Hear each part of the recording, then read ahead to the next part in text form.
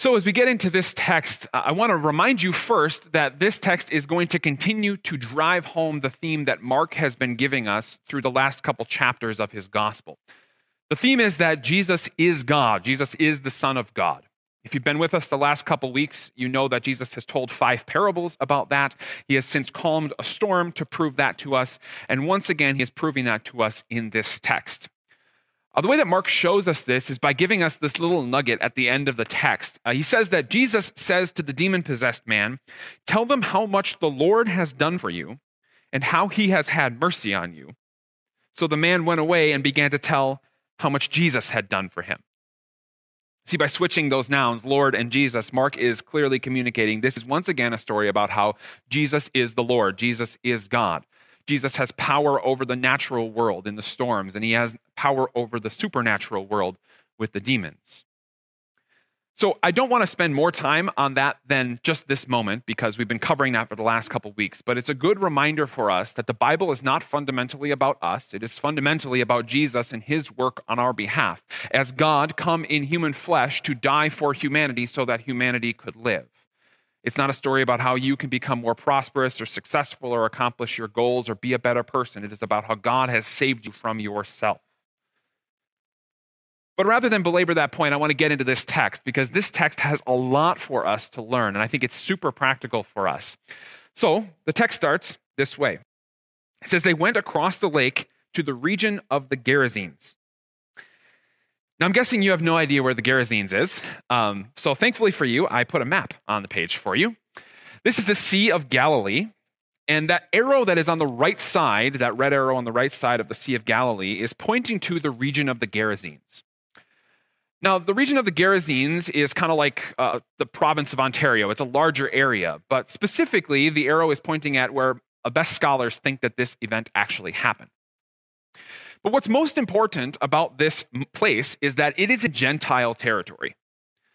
So throughout Mark's gospel up to this point, he has been in Judea. He's been serving the Jews. But now he has crossed over the lake from the red arrow that's on the left side of the screen, which is pointing at Capernaum, to the Gentile side of the Sea of Galilee, and now he's interacting with the Gentiles. Now, why I point this out is what Jesus is parallel to what Jesus did in chapter 1 of Mark. So if you go back to chapter 1 of Mark, Mark starts the gospel with a prologue saying this is about the Son of God, Jesus. Then he says Jesus is baptized, Jesus starts his ministry, and the first story that Mark records Jesus doing in Judea is driving out a demon. Go look this up in Mark chapter 1. Now fast forward to Mark chapter 5, and what is the first thing that Jesus does when he gets into Gentile territory?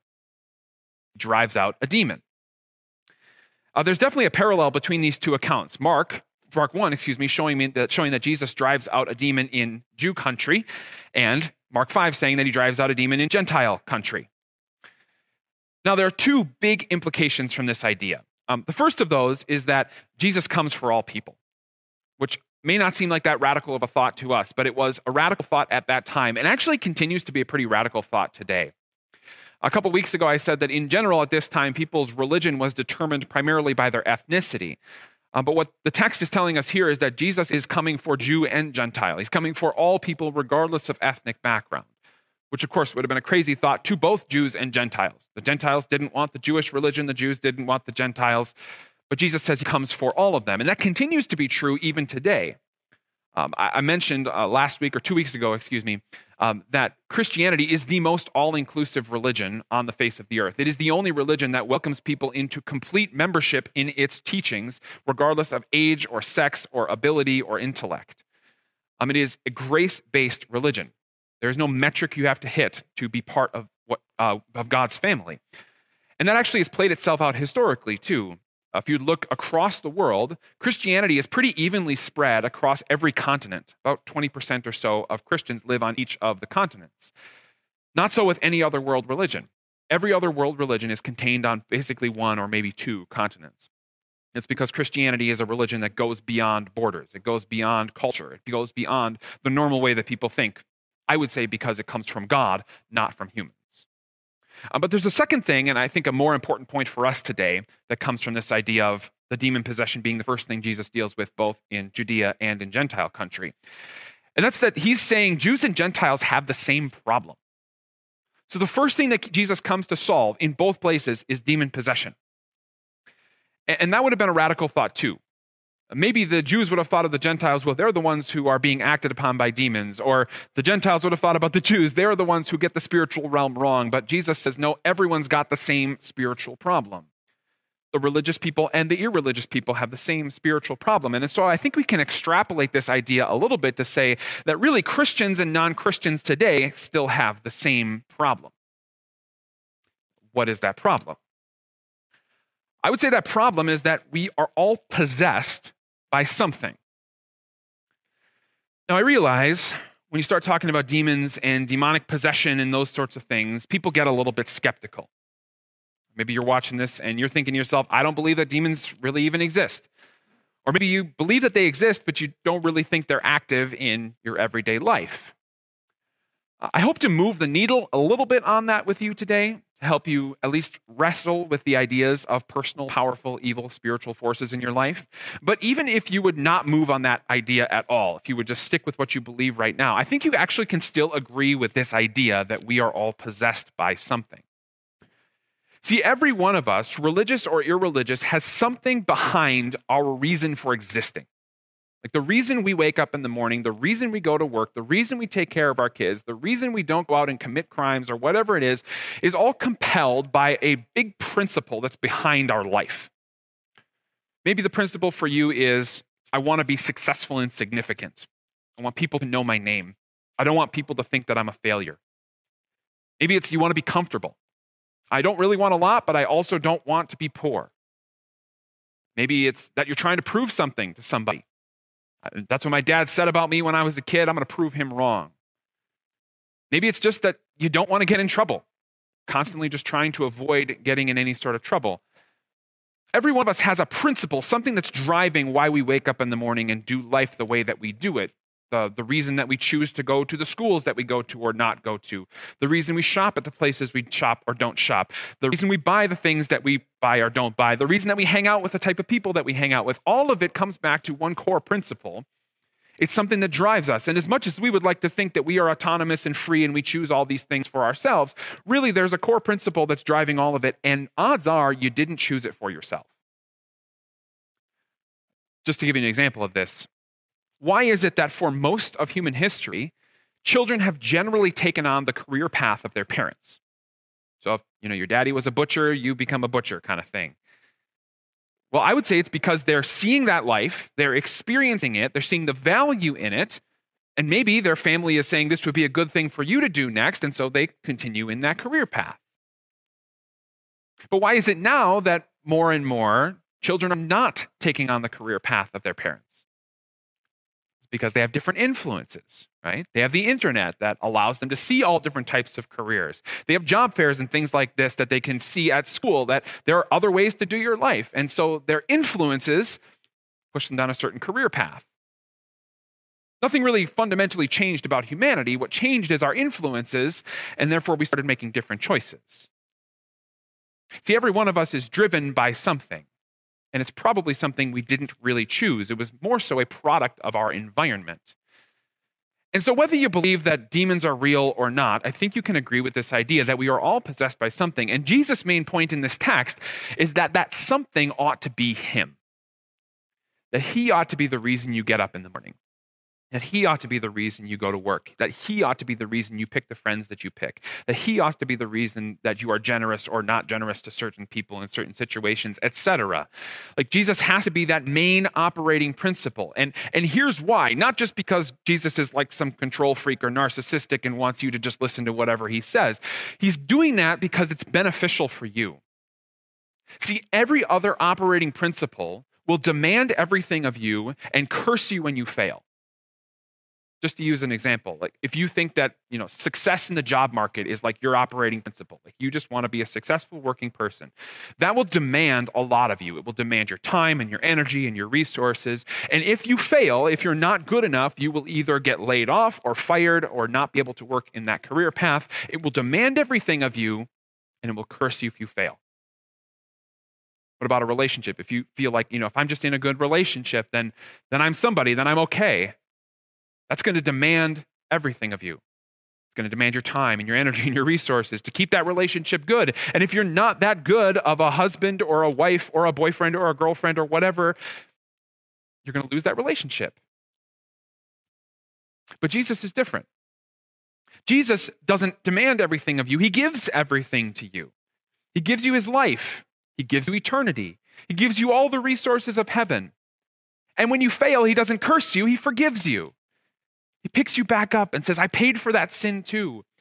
I've redeemed you to be my child. Go be my child in the world. See, whether you believe this text is about demons or not, we're all driven by something. And Jesus wants that something to be us. And so what this text is going to teach us is how Jesus drives away the other things that possess our life and puts us on a path to being possessed or pushed or compelled or driven by him. So we're going to look at 3 sets of characters in the story, and we're going to walk through each of them and see what they teach us about this principle. We're going to look at the demons, the pigs, and then the man. First of all, the demons. The text says, after they went over to the Gerasenes, Jesus got out of the boat, and a man with an impure spirit came from the tombs to meet him. This man lived in the tombs, and no one could bind him anymore, not even with a chain. For he had often been chained hand and foot, and he tore the chains apart and broke the irons on his feet. No one was strong enough to subdue him. Night and day, among the tombs and in the hills, he would cry out and cut himself with stones. So Jesus runs into this guy with an impure spirit. And we need to talk about that because in 21st century Western world, places like we are watching from, this seems a little bit weird. Most modern people would say that they think that demons don't really exist, or if they exist, they're not really active in my life. And more often than not, the excuse that is given for that sort of belief is looking at these biblical texts and saying, well, these people, they were ancient people, they were pre-modern people, they were pre-science people, they didn't understand things that we understand today, like mental illness, like schizophrenia and Tourette's and multiple personality disorder and this sort of thing. They didn't understand that, so they just explained it all away as demon possession. And we're better now because we have science and we understand these things. We're not like those ancient people. I would challenge you and say, I think that's an insufficient way to look at reality. And I actually want to give you 5 reasons why I think that's insufficient. So I want to give you a textual reason, a historical reason, a societal reason, a personal reason, and a theological reason. Okay, so first, a textual reason. As you read this text, I think it's impossible to read this text and see it as possibly anything other than demonic possession because of the pigs. So if you met this guy, he's crying out in the caves, he's cutting himself, you could say, yeah, maybe this guy is suffering from depression or from some sort of personality disorder or bipolar or something like this. You maybe could diagnose that. But then you have to account for the fact that when Jesus drives out this demon, this whole herd of pigs, 2,000 of them, just barrel down a mountain into the sea and drown themselves. That's not something that 2,000 head of pig do very often. So the text just doesn't read in a way that would allow you to explain this away with something like mental illness. Secondly, a historical reason. As you read the rest of the Gospels, you realize that the Gospel writers are careful to distinguish between physical ailments, mental ailments, and spiritual ailments. Particularly Luke, the Gospel writer Luke, is good at this because he himself is a medical doctor. And so he understands very clearly the difference between something that is physical, something that is mental, and something that is spiritual. And so he uses particular technical language to distinguish between those things. To say that these people were ancient and they didn't understand things like mental illness is, well, frankly, not reading the text and is somewhat arrogant to think that your culture and your time in history is somehow better than everyone else's. Third, a societal reason why I don't think that's a sufficient way to look at the world is that in general, when we look at the world and see heinous crime, we try to explain it away using hypersimplistic definitions. So I've gone into more depth on this in a previous sermon on demon possession from Mark chapter 1, so I'm going to keep it short here. But the basic idea is when we see heinous crime, we tend to either boil it down to societal causes, like lack of education, poverty, oppression, those sorts of things, or we boil it down to moral causes, so like there's fatherlessness in the home, or like Christianity is on the decline in this country, and therefore these sorts of things happen. But both of those ways of looking at it are insufficient because they're inconsistent. So yes, there's like a correlation between crime rates and poverty, or crime rates and lack of education. But there are people who are living in poverty who have no education who are not committing crimes.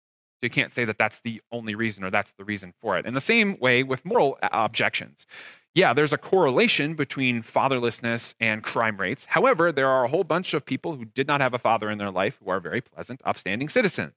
And so you can't just boil it down to one of those two things. You have to actually have a complex view of the human person. And what nobody seems to factor in is the possibility that maybe there is evil coming from the outside of humanity. A test of this is just to realize that one of the most highly educated societies in the entire world, the German nation around 1945 or so, was capable of some of the most heinous things that we've ever seen. And some of the most moral people that were part of the church, committed atrocious crimes in the name of, well, being part of the church. And so just being moral or just being educated, those things are not sufficient for actually curbing human evil. You have to have this concept of outside evil if you're going to be able to make sense of the evil in the world. Fourth, a personal reason.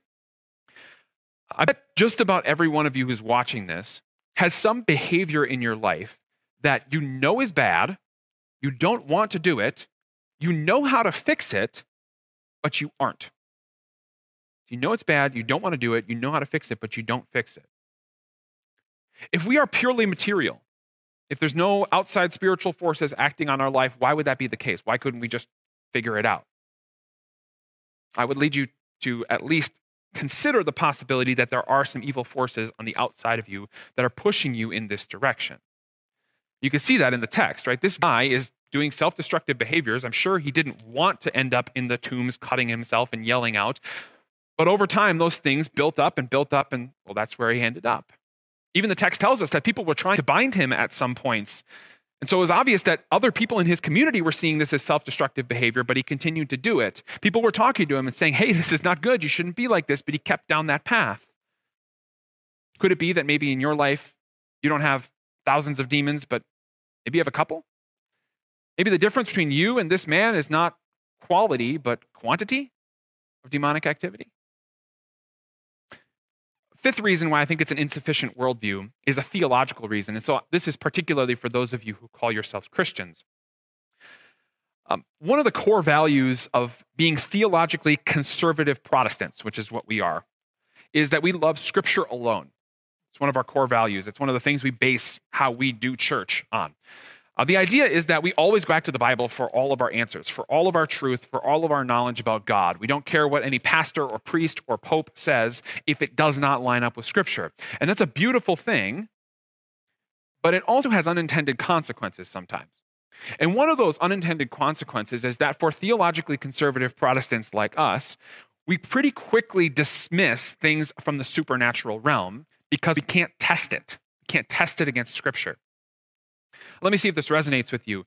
Have you ever been in a conversation with somebody who talks about some sort of supernatural thing happening around them? So maybe they saw an angel, or they felt like a demon's presence in their house, or they had some sort of vision or dream or something like this.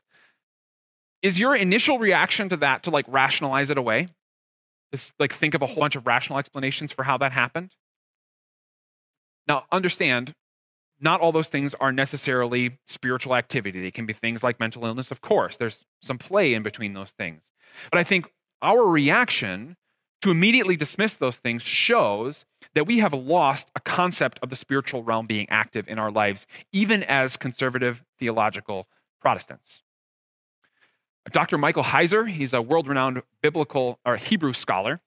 He wrote this critique of theologically conservative Protestants, which he is one. So he's critiquing his own church body, but I thought this was just so powerful. And I'll paraphrase it. He said, basically, the only reason that theologically conservative Protestants believe in a triune God is because the religion doesn't make sense without him.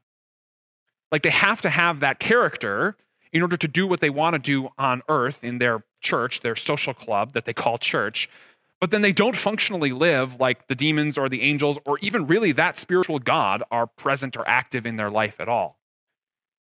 He said, essentially what people do in our tradition is we tend to make everything about script or everything about religion academic. Here are the points, here are the fill in the blanks, here are the 1, 2, 3s, here's what you got to know, and that's it. Now, we have to be careful because obviously the Bible is revealing knowledge to us, and we should learn these things and memorize these things and apply these things to our life. But if we reduce it down to only academic things, we lose the biblical worldview, which is full of things of the spiritual realm. Essentially, if we don't have a concept of the spiritual realm active in our life, we might as well just run a social club for being better moral people, because that's essentially what church is without an understanding of the spiritual realm. And so for all those reasons, I think the idea that this is not a true story, or that this didn't really happen, or that demons don't really exist, I think is an insufficient way of looking at the text. Now, like I said, you don't have to agree with me. I think you can still get the point from this text, but I hope you're at least willing to consider the possibility or even probability that demons are active, personal, powerful, spiritual forces in our lives. Let's continue with the text. When he saw Jesus from a distance, he ran and fell on his knees in front of him. He shouted at the top of his voice, "What do you want with me, Jesus, Son of the Most High God? In God's name, don't torture me." For Jesus had said to him, "Come out of this man, you impure spirit." Now I want to stop here for a second and again focus on the demons and look how they react to Jesus. They immediately fall on the ground and confess who he is. And the reason I want you to notice that is I think sometimes we get this idea that the demons are like worse than us. Like we're bad, we're sinful, we admit that, we confess that. But like the demons, they're real bad. They're like super evil, all the way evil. I want to challenge you on that thought because of what the demon does here when he sees Jesus. See, the demon immediately falls down before Jesus and confesses who he is, confesses that he is God. But now compare that to the average human being. When they're confronted with God in his word, how do they react? Do they immediately fall at his feet? Do they immediately confess his name? Or can they sometimes not be bothered to pay attention? Or sometimes not be bothered to get out of bed in the morning? Or sometimes not be bothered to actually take time to open their Bible in the first place? See, the difference between the demons and humans is that both are evil, but one of them is willing to admit that it's evil. The demons are willing, when they see a perfect, holy God, to say, we are not, we better get down on our face and beg for mercy. The other thinks it's doing okay. Thinks it doesn't really need God all the time. Thinks God is nice, maybe a means to an end, but not the almighty, perfect God in whose presence I cannot stand. I think that ought to challenge us, especially those of us who called ourselves Christians. Is this our attitude toward God? Is our attitude one of repentance? Is our attitude one of humility before him? Or is our attitude one of cavalierly asking him to help us accomplish our goals in life, to be our buddy on our side while we do what we want to do? The demons know what's right, even though they're very evil. Maybe we could learn something. The text continues. Jesus asked him, "What is your name?" "My name is Legion," he replied, "for we are many." I don't have time to really go into this today, but I did put this in your life group discussions. So on the backside of your notes sheet, you'll find the life group discussion questions. I want you to wrestle with this idea of what it means to have many demons and how that affects a person. But what we find out here is that there are thousands of demons living in this man. A Roman legion was usually about 4,000 to 6,000 soldiers. The pigs, there's 2,000 of them. So we don't really know whether there were 2,000 demons or 4,000 demons or 6,000 demons. The point is there's a lot of them. And obviously this is very adversely affecting this guy's livelihood. He begs Jesus again and again not to send them out of the area. And so a large herd of pigs was feeding on the nearby hillside. The demons begged Jesus, "Send us among the pigs and allow us to go into them." So he gave them permission. The impure spirits came out and went into the pigs. The herd, about 2,000 in number, rushed down the steep bank into the lake and were drowned. Now, there's a little bit of scholarly debate about exactly where this happened, but the scholars that I trust say that it happened right here. This is a place just on the east side of the Sea of Galilee where that little red arrow was pointing. You can look it up on Google Maps, not right now, but after worship. It's a place called Kersey Beach, Kersey National Park. It's probably the best location for what happened here, as you can see, because of these steep cliffs that lead down into the water. You can think of it, 2,000 pigs running down the hill, all drowning themselves. And maybe our first reaction is, oh, those poor little pigs. But I think we have to ask a bigger question, which is, like, why? why is this what happened? Why did Jesus let them into the pigs in the first place? And then why did these pigs go barreling down into the water?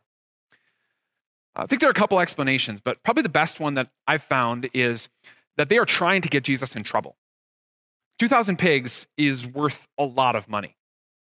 I don't really know exactly what a head of pig is going for today, but I did look up a place in Brampton that does pig roasts, and their smallest package for a whole pig roast is $375. So $375 times 2,000. I know we all just did our taxes, but you can do this with me. That's like $750,000, right? That's a lot of money that was just lost. And so maybe the demons are trying to get Jesus in trouble with the local people who own these pigs. Well, turns out it kind of works at first. The text tells us that those tending the pigs ran off and reported this in the town and in the countryside, and the people went out to see what had happened.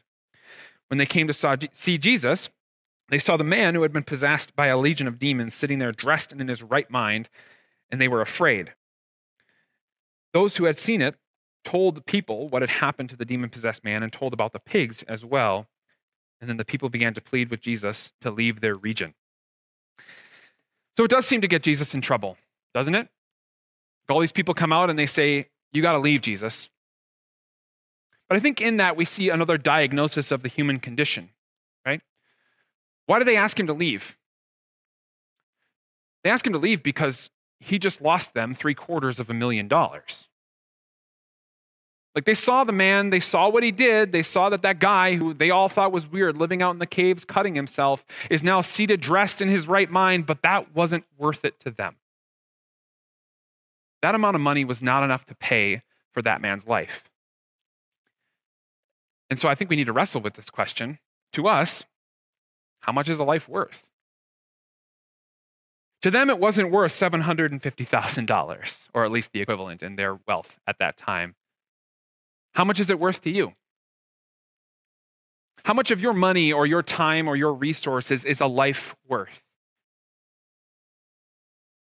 I think sometimes in modern Christianity, we think that a life is worth whatever I have in surplus. Like if I have financial stability, then I'll donate to that cause. Or if it fits in my schedule, then I'll be there. Or if it doesn't make me uncomfortable, then I'll do it. But when it comes to actually sacrificially living, taking our wealth or our resources or our time and using them to help the people of the community around us, both in physical ways and in spiritual ways, I think we have a struggle getting over that sacrificial hump. Notice, Jesus was willing to give $750,000 of someone else's money in order to save this man's life. And I wonder if there isn't something for us to learn in that as well. That Jesus is going to save people in this world, in this city, through our sacrifice, through our willingness to be uncomfortable, through our willingness to maybe live on a little bit less than what we make, for our willingness to sell some of our possessions. I mean, think about it. Some of you own a house that's worth $750,000. Would you sell it? Give away all the money if it meant saving one person's life? Would you sell it and give it away if that one person's life was somebody who was a crazy person living under the gardener in Toronto? Because that would be the equivalent person in our society today. I'm not saying you should do that. I don't think the text is necessarily calling you to do that. But I am asking you to test your limits. What sort of sacrifice are you actually willing to give so that people can be saved? Is it just your extra? It's just what you can afford? Or are you willing to look at sacrifice the way Jesus looks at sacrifice? That everything that I have been given is a means to helping other people in spiritual and in physical ways. One of the ways that I've been wrestling with this in my own personal life is with the idea of hospitality. I've been confronted by what the Bible says about hospitality more and more, partially through my own Bible study, partially through my wife. And so we've been thinking about this, like what is hospitality going to look like? When the world opens up again, are we going to be willing to welcome people into our houses? Will we be like Jesus and eat with tax collectors and sinners? I'll tell you, that makes me uncomfortable, even just talking about it right now, because that means I'm going to lose privacy. I'm going to have people in my house that I don't know, that I don't trust. They're going to be around my girls. I'm going to have to raise my grocery budget. I'm not going to have the freedom to do whatever I want every evening. I'm going to lose a lot of things that are my normal way of living. But Jesus calls me to that. What is Jesus calling you to right now? Is it maybe time to downsize? Is it maybe time to get rid of one of your cars? Is it time to think about maybe not going on that vacation or going on a vacation closer to home? Is it maybe not time to not put your kids in all of those programs so that you have the time, so you have the money, so you have the energy to save people? This man's life wasn't just worth $750,000 of another person's money to Jesus. It was worth his own life. See, what we see here is Jesus switching places with the man. Think about it. At the beginning of this text, this man is bleeding, crying out, dying essentially among tombs, naked. By the end of the text, he's clothed, in his right mind, speaking plainly. The beginning of the text, Jesus is clothed and in his right mind, speaking plainly, but by the end of this gospel, he's naked, bleeding, crying out from a cross as he dies and is eventually buried in a tomb. Jesus switched places with the man. It wasn't just worth money to him, it was worth his entire life. And your life is worth that much to him too. And I think only when you realize that will you be able to live in that self-sacrificial way. Only when you realize that your life was destined for hell, but that God changed your path, altered your afterlife to being on a path to heaven, that you're willing to say the resources that I have in this world, the comfortability that I have in this world, all of it is temporary, so I might as well use it to save other people. Only when you understand that will you be able to live in that way. And that's exactly what happened. The text tells us that as Jesus was getting into the boat, the man who had been demon-possessed begged to go with him. Who was willing to go on an adventure, to put themselves in an uncomfortable place, to do something they've never done before? The man who realized what Jesus had done for him. But Jesus doesn't let him come. The text tells us that Jesus didn't let him, but said, "Go home to your own people and tell them how much the Lord has done for you and how he has had mercy on you." So the man went away and began to tell in the Decapolis how much Jesus had done for him. And all the people were amazed. Jesus wants you to go to your people. Go back to your home, the people that you know, the people who he has put in your life, and tell them what Jesus has done for you. If you know this message of what Jesus has done, then you are the best qualified person to reach the people in your life. The people you know are not the people I know. The people you know are not the people the rest of the people in our church know. You know them. You're in their life. Go tell them what Jesus did for you. You know, I'm not a big fan of testimonials in public worship because I'm pretty convinced worship should be about God, not about our lives. But the Bible is very clear that testimonials are one of the most valuable resources when it comes to sharing your faith with other people. A lot of times we think sharing our faith has to have like a technical knowledge of whether creation is true or evolution is true or what Jesus is like, what's his nature, how do you figure out the Trinity, what's going to happen at the end of the world, what is baptism, all these sorts of things. And there's value in knowing those things for sure. But Jesus says, just tell them what I did for you. Just share who you were and who you are now. Can you do that? Can you look at your life and say, you know what? I would have been on that path if it weren't for Jesus. And Jesus saved my marriage. Jesus saved my life. Jesus gave me purpose. Jesus gave me peace. I'm the person I am today, not because I made myself this way, but because of Jesus. It's going to be uncomfortable. I'm sure that man didn't like reliving that episode of his life where he was demon-possessed, crying out, cutting himself in the caves. But because he was willing to talk about that, he was able to show the surpassing greatness of God's grace to him. Can you do the same thing? So one last application for today. I think we need to admit the activity of the demons in our lives. Think about who this man was. He was a man participating in self-destructive behaviors. He knew those behaviors were bad. He knew those behaviors alienated him from society, and people tried to help him reform all of those behaviors, but they eventually gave up on him. And that might be some of you. You're not that far down the road, but you're starting down that path.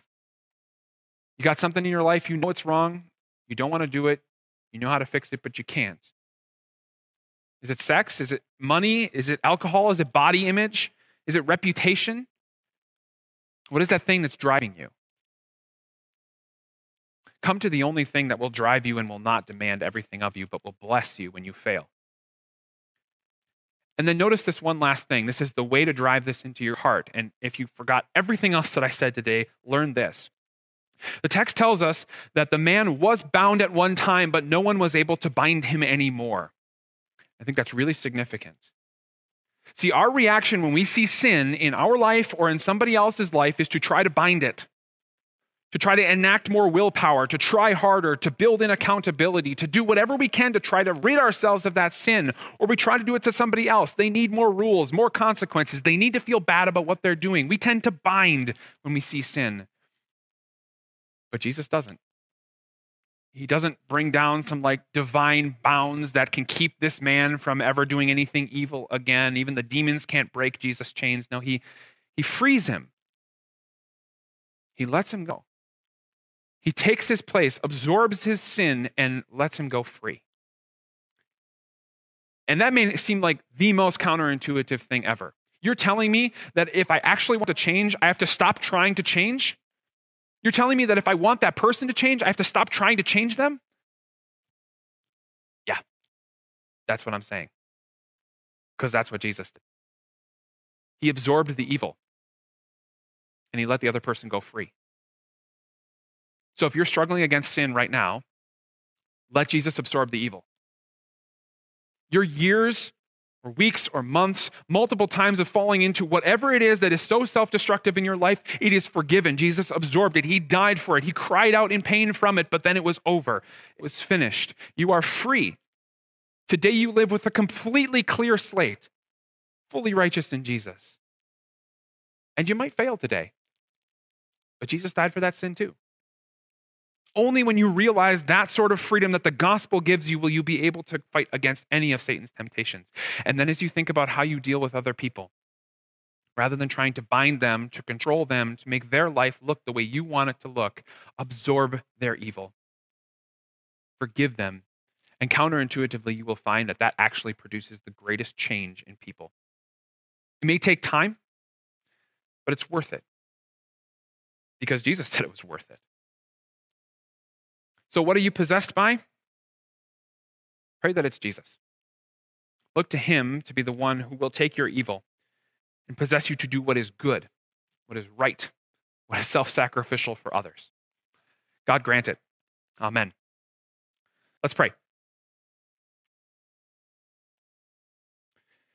Jesus, we are attacked regularly by the evil, personal, powerful forces of this world. And we can't stand up against it.